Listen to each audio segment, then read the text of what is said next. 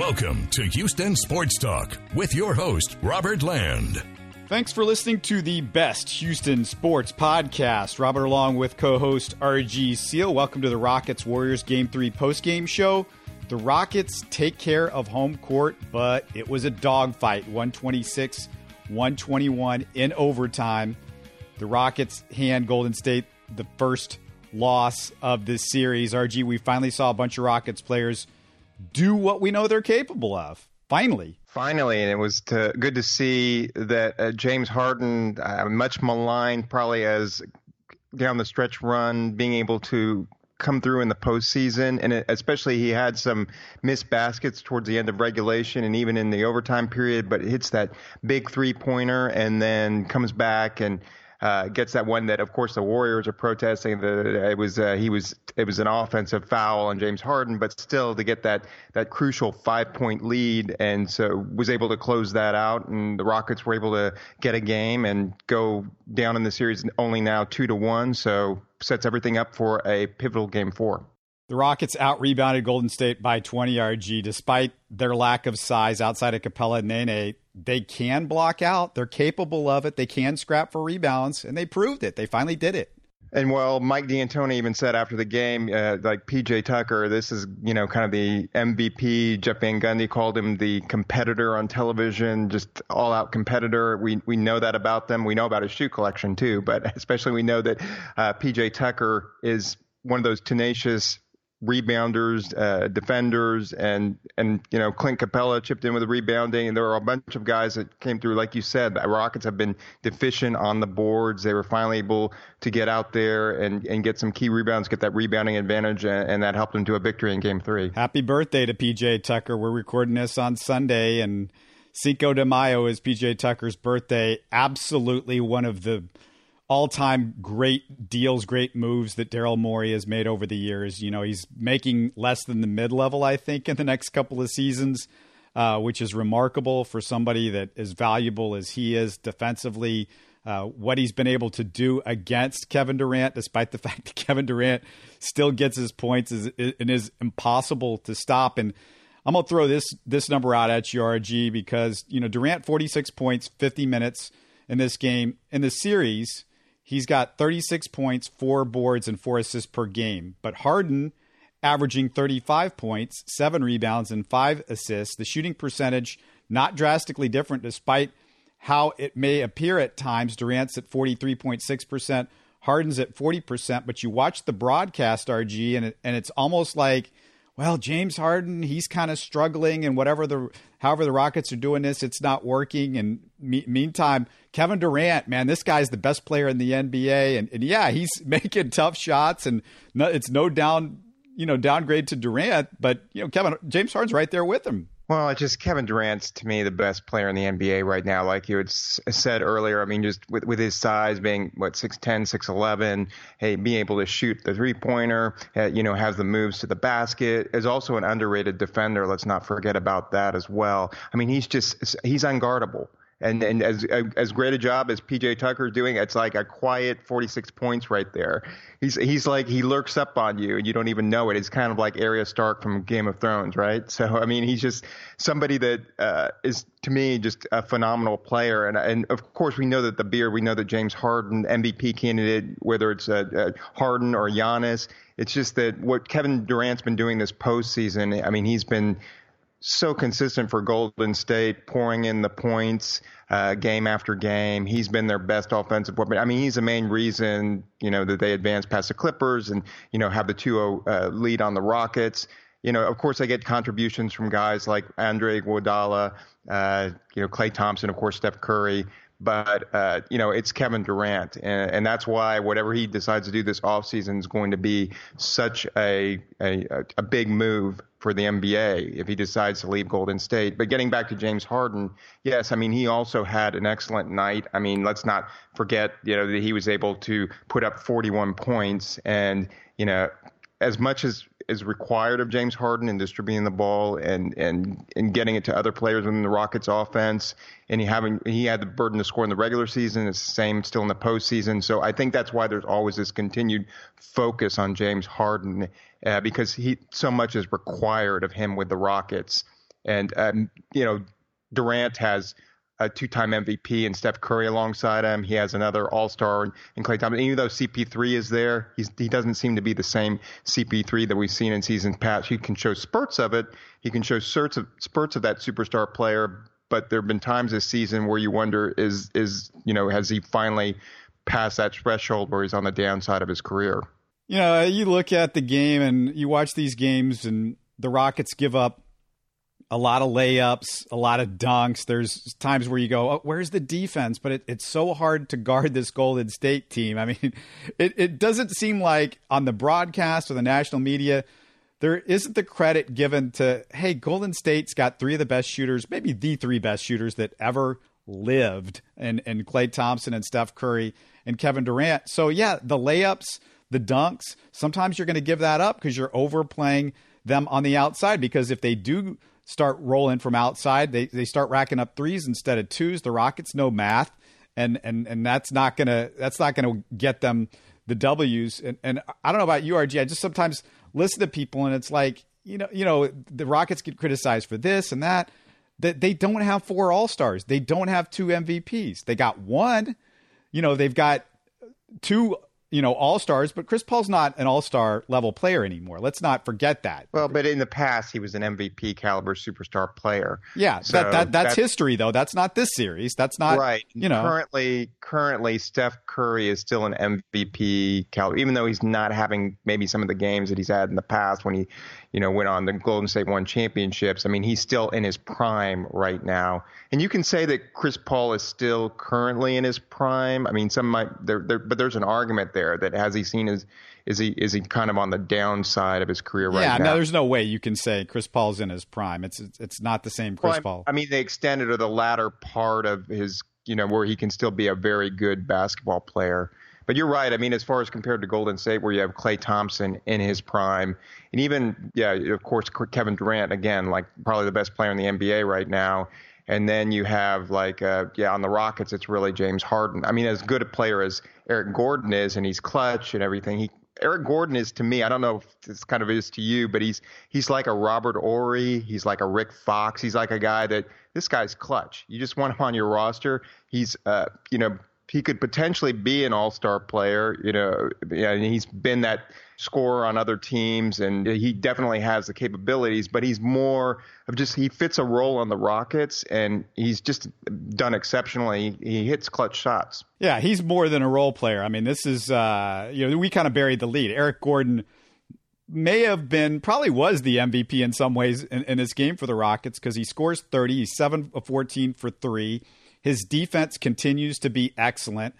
I said this in the prior podcast. I've said this on Twitter. I stick by it. He's the second best player on the Rockets now. He's moved ahead of Chris Paul for sure this year, and especially in the playoffs when you look what Eric Gordon could do.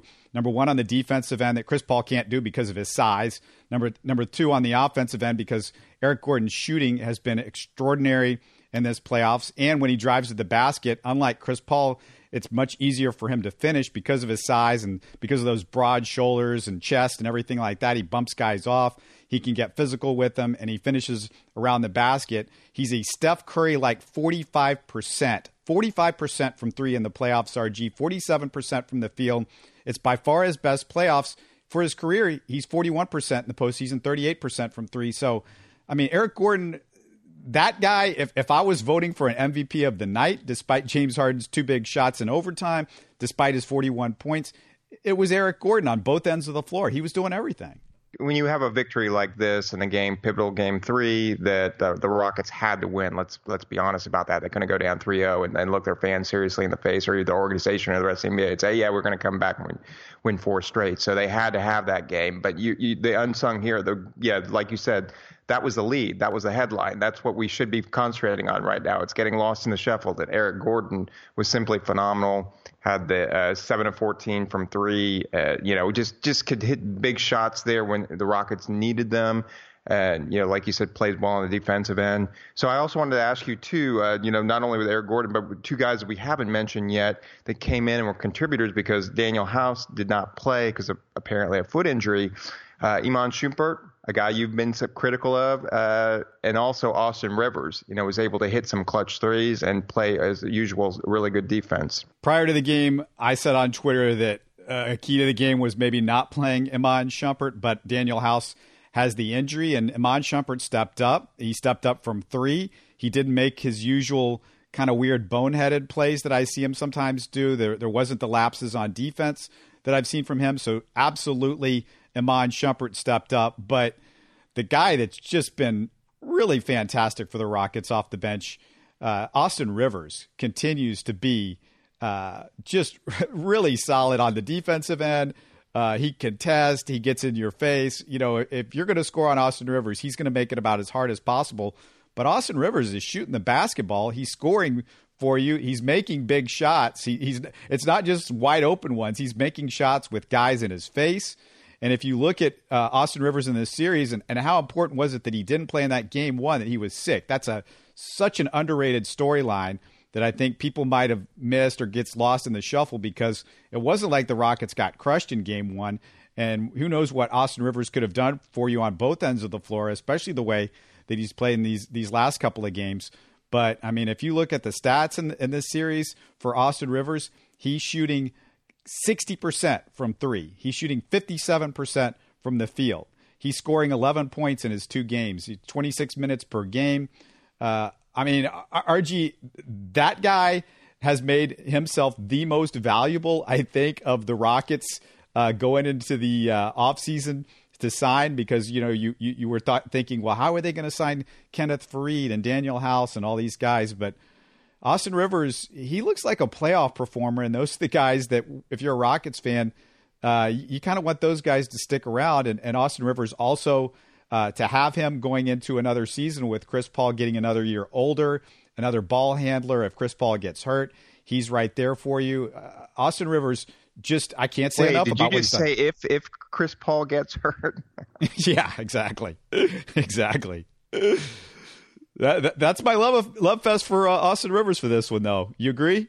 Look, I mean, exactly what you just said. I wanted to bring him up and kind of raise attention on that, because he was, again, an outstanding contributor for the Rockets. And like you said, Daryl Morey, he when he went out and signed him in the middle of the season to come in and help the Rockets, Austin Rivers had choices, including Golden State, where he could have gone to. He picked the Rockets, and it's been kind of an ideal situation for him. He's kind of had a rebirth, a renaissance of his career with the Rockets, coming off the bench. Like you said, can be a ball handler, can step in for Chris Paul when he's not available, or, as a sub off the bench. But what he really gives is, that hard-working, really strong defensive effort. The Rockets can count on that on a nightly basis. And yeah, he's been really good from 3-point range in the playoffs. And like you said, playoff performers, they're going to get paid. We know that in baseball in October, and we know that in May and June with the NBA. If you turn it on, then you're going to get paid. Mentally tough. Those are the 2 words that come to mind with Austin Rivers, really. I mean, mentally tough. Absolutely. Clint Capella, not really showing up in the first couple of games of this series. The second game, a little bit better. This, by far, was the Clint Capella of old. Watching him in this game and knowing about this infection that he had in the previous series with Utah, this is the first time I felt like I saw the Clint Capella that I'm used to seeing. I still don't like what I see from him on the free throw line. But despite him looking much better in Game 3, including that awesome rejection on Andre Iguodala in the first half, the best rejection by a hair over the rejection by the rim of Steph Curry's dunk late in the game. But that'll be on the blooper reel for a long time. As many highlights as Steph Curry will have in his career of hitting half-court shots and, what he's able to do, with his phenomenal play. I mean, it'll be that one, too, that'll definitely be there, throughout his career. Highlight blooper reel stuff. Yeah, despite all of Capella's efforts, I thought he still had the worst plus-minus of any Rockets player. He was -8 when the Rockets were -8 when he was on the court. I think only Harden at a -4 was at a negative for the Rockets players. And, obviously Harden is such a big deal and all the stuff that he does. But the Rockets in this series are a -44 with Clint Capella on the floor. And I just will say this, RG. I mean, Clint Capella, you can go, well, is he worth this money? And, look at him in the playoffs. And number one, he had an infection in that first series against the Jazz. And the Jazz and the Warriors are maybe the two worst matchups in the playoffs for him. Right. I mean, you have that there with the Jazz with the Rudy Gobert, and then you got a Draymond Green as a post presence. And I mean, even with Kevin Looney coming into the games for Golden State, it's a very athletic, big man.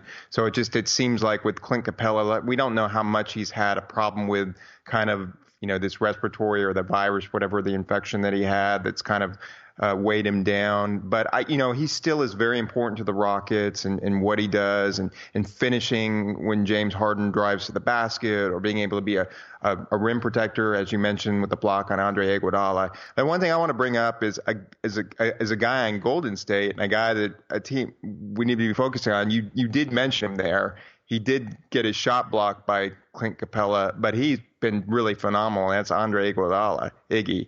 And there's something the Rockets are going to have to do about him, because, I mean, when he's hitting his three-point shot, remember, he was not in those. Golden State makes that point.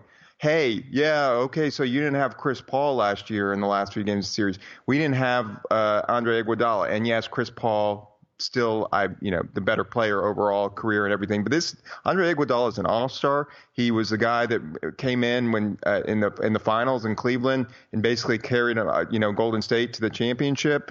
Was the MVP of the NBA Finals one year. And, I mean, this guy's you saw it again. I mean, he makes clutch defensive plays and he makes big baskets. And so the Rockets are going to need to keep not only on Kevin Durant, of course, not only on Clay and Steph, but Andre Iguodala. That's a key guy for me going into this Game 4. Yeah, not offensively. I'm terribly concerned about him, although, he's the guy that you have to leave open. So if he does hit the threes, and he hit a couple of threes in Game 3, but if he does do that, it's frustrating. But he just does everything else so well. So you just kind of he gets lost in the shuffle, but he's, because of, again, the big four on Golden State that you have there with. I was getting to his defense. Trust me, I was getting to his defense because, that's where they missed him a little bit last year, maybe against James Harden on the perimeter. When you're doing all the switches now, not only do you have Draymond that can get switched onto. It seems like this whole series, it's been either Draymond or Iguodala that always ends up on James. It's not Steph Curry as much as you would like, but between him and Klay Thompson and Draymond, it's so difficult because. I mean, there's not a good option there. I mean, for Kevin Durant's no slouch either. I mean, that guy has been unbelievable defensively. So you got 4 guys that are just, not only are they really strong defensively, just from their, tenacity and their athleticism, but their length. And that's what, really hurts the Rockets in a series like this. It's not only that they've got a bunch of all-stars on that team, not only that they've got MVPs on that team, but they've got so much length with every one of those guys. They're not short guys. The Rockets, their players are not as big. I mean, Eric Gordon is really good, but he's got height disadvantage. Chris Paul, of course, has got a big height disadvantage. So you have those 3 with James Harden, and then PJ Tucker, as physical as he is, he's not tall either. I don't know. He's like probably 6'4" with his shoes on or something like that.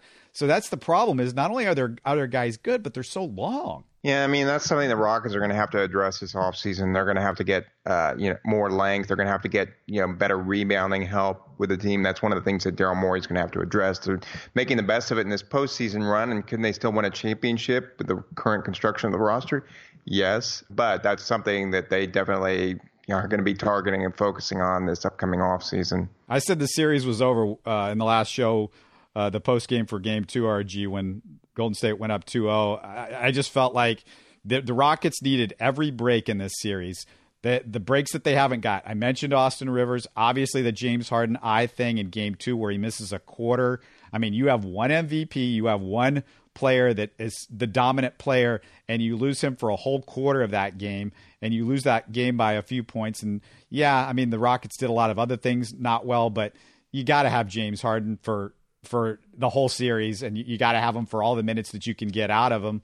Plus, in Game 1, the officiating, and I know the national media oh, that's the Rockets just complaining. That's all about the Rockets. Well, there's no doubt that there was tons of points, 15 points or whatever. We talked about it in the post-game show for Game 1 with Adam Spillane. But, I mean, they needed every break, and to lose both of those games and now try to, RG, can you win 4 out of 5 against maybe one of the best teams that's ever, in NBA history? I mean, I don't think so. Wait, so you're already giving up? I mean, this was the Rockets. I mean, when they won championships with Akeem Olajuwon and they were down 2-0 or down 3-1. Yes, I mean, it wasn't against some of the greatest teams in history. If they had gone up against Michael Jordan's Chicago Bulls and done that. But still, I mean, that's part of Houston.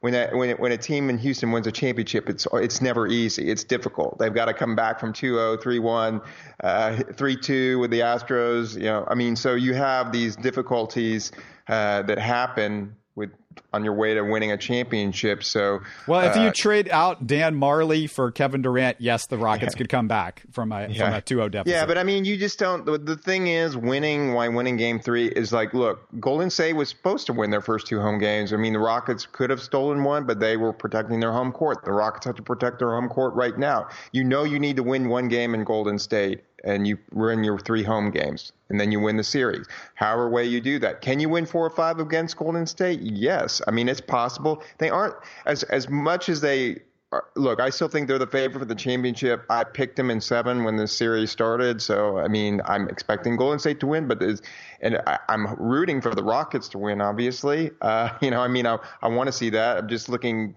objectively, pick-wise. But the way that the Rockets can win is, they have to take care of business at home. They have to go 2-2, then it's a best-of-3 series. That's the way that you look at it. Both teams got their home with best-of-3 series. Can you win a best-of-3 series against Golden State? Sure. I mean, that's possible. So, they just they're going to have to win one game in Golden State. That's the way that they take it. But first, before you can even think about that, you have to win a Game 4. That's why this Game 4 is so crucial. The Rockets can't be thinking ahead of like, oh, how we got to win this many. You take it one game. I know it's a cliche. I know it's the absolute worst thing to say. And when people, athletes utter that, you want to turn your head and say, oh my gosh, dude, a roll your eye meme, right? Or GIF, excuse me. I mean, it's just, take it one game at a time, but it really is the case in the playoffs here and for the Rockets. But, and the other thing I want to mention too, getting off of a little bit tangent here, but with the Rockets, every time that you extend a game, I mean, I know there's potential for injury on the Rockets, but there's also potential for injury with Golden State. And we've seen they've had to play their starters a lot of minutes over the postseason. They've had a lot of deep postseason runs.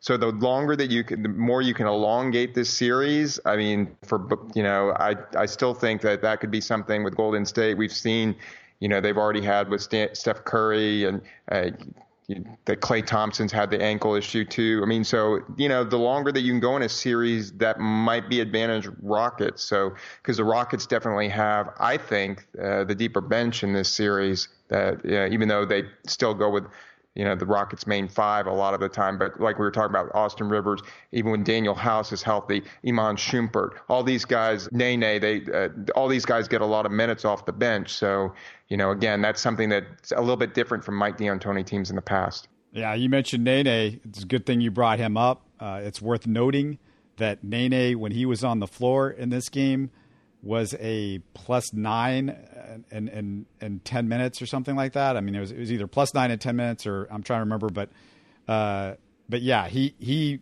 played really well in the short amount of time that he was out there, and he wasn't a detriment to the Rockets defensively like I thought he was a couple of times in the first couple of games that they played. But yeah, Nene, the old man delivered for you. Yeah, +10 and 9 minutes, double checked on that. So yeah, that's good stuff. Gerald Green didn't play much, just 7 minutes. It will be interesting to see if Daniel House gets sort of left in the dust with the injury. He might be out of this rotation at this point because, you want Austin Rivers, I think, out there as much as you possibly can have him out there. And Iman Shumpert has made a nice little, carved a nice little thing with this one game. Of course, if he could come out there and not be hitting shots and be making mistakes defensively, and then you might go back to Daniel House, but who knows? RG, last thing I wanted to throw at you, we haven't had a chance to talk in a good while about the Astros.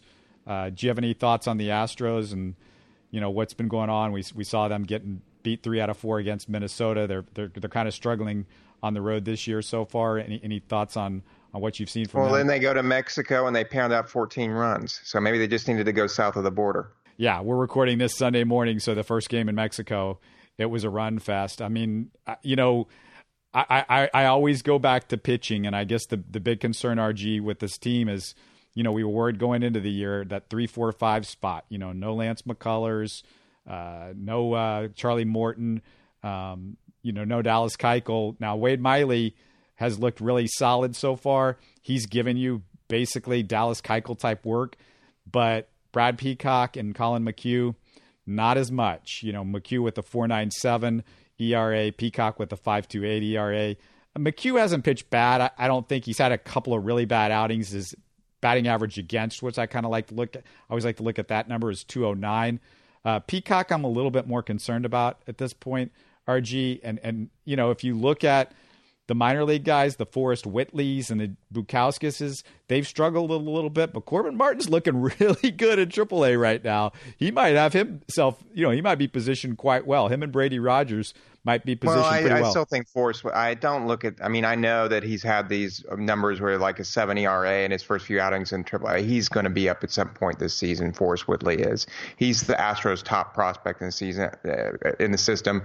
And then you also look at, Corbin Martin, like you said, he's another guy. But getting back to the rotation, to me, that look, Brad Peacock hasn't been effective there. Got, like you said, knocked around by the Minnesota Twins in that series. The Astros lost 3 or 4 over there.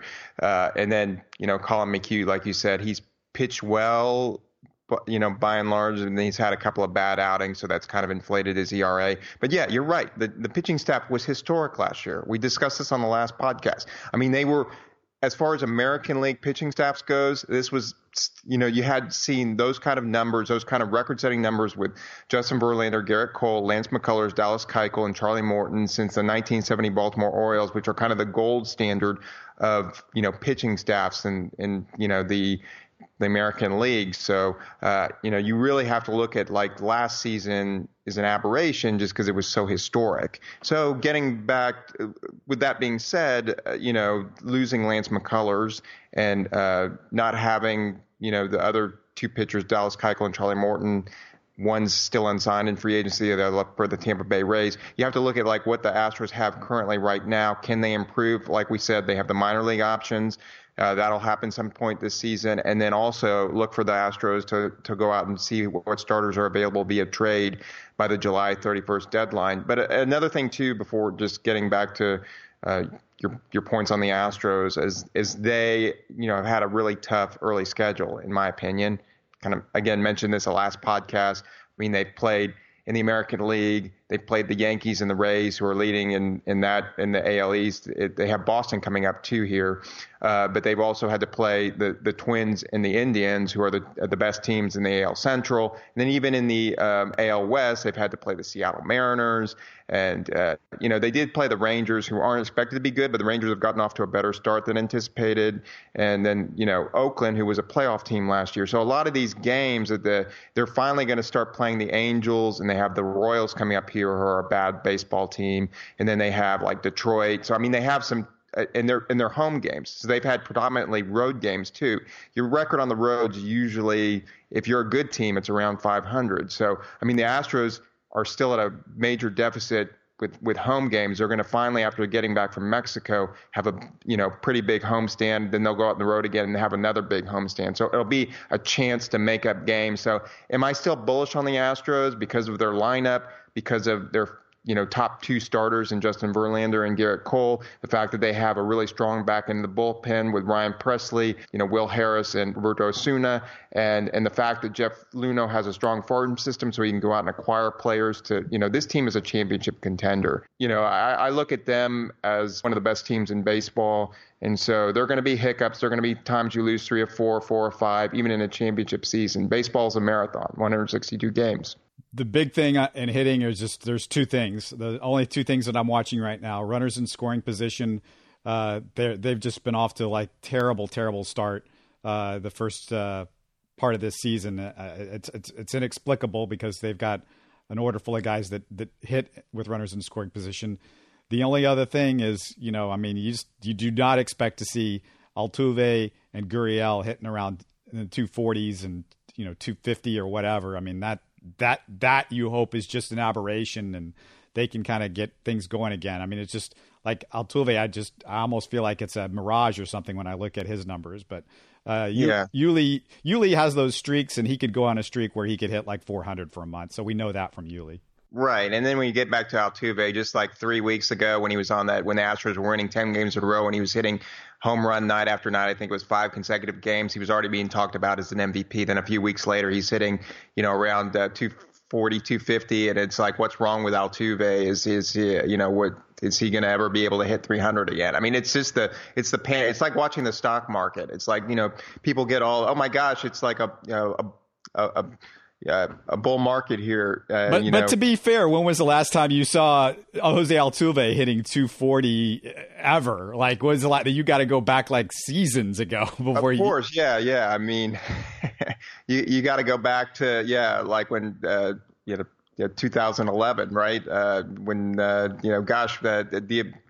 When Iron Man was pretty much like, and Thor were pretty much the only movies known in the Marvel universe. Yeah, it's that long ago. So, Altuve, I still think, I mean, he'll come around. I mean, he's too good a hitter. He's, professional hitter, all the 200 hit seasons, the 300 plus seasons. I mean, if this is a problem by the All-Star break where he's hitting 240 or 250, yes, then I'll be panicking. Right now, like I said, to go through a month, to have a, 4 or 5 weeks where you hit this, and then if he hits, 330 and 340 over the next 2 months and gets his average back up to 300, that's what I expect out of Jose Altuve. But if we're talking about this in August where he's a 240, 250 hitter, then it's very worrisome. Anyway, the Astros, another big week for them. Hopefully they can get it rolling again like they were in that streak earlier in the season, sort of start hitting up some of these slappy teams that RG said are coming up on the schedule here and get that going. But the Rockets will be back definitely for the post game for Game 4. Hopefully they can even up the series. But the Rockets in overtime, it was a tough one, but they managed to get this one. And but if they play like this again, I think they're going to be tough to beat in the next game. But we'll see. If you're a Rockets fan, you're going out to the game, make some noise. I want to hear people. I want to hear people like I hear them in Golden State. Or Utah, or Portland, or OKC. Let's get this crowd loud and out there and make it a difference in the game. But anyway, we'll talk to you again really soon. You're listening to Houston Sports Talk. Don't forget to follow Houston Sports Talk on Facebook and Twitter. Subscribe to us on iTunes, Spotify, the Google Podcast app, or the Stitcher app. You can support us by giving us a 5-star review on iTunes or by telling your friends about us. Spread the word, everybody. Thanks for listening.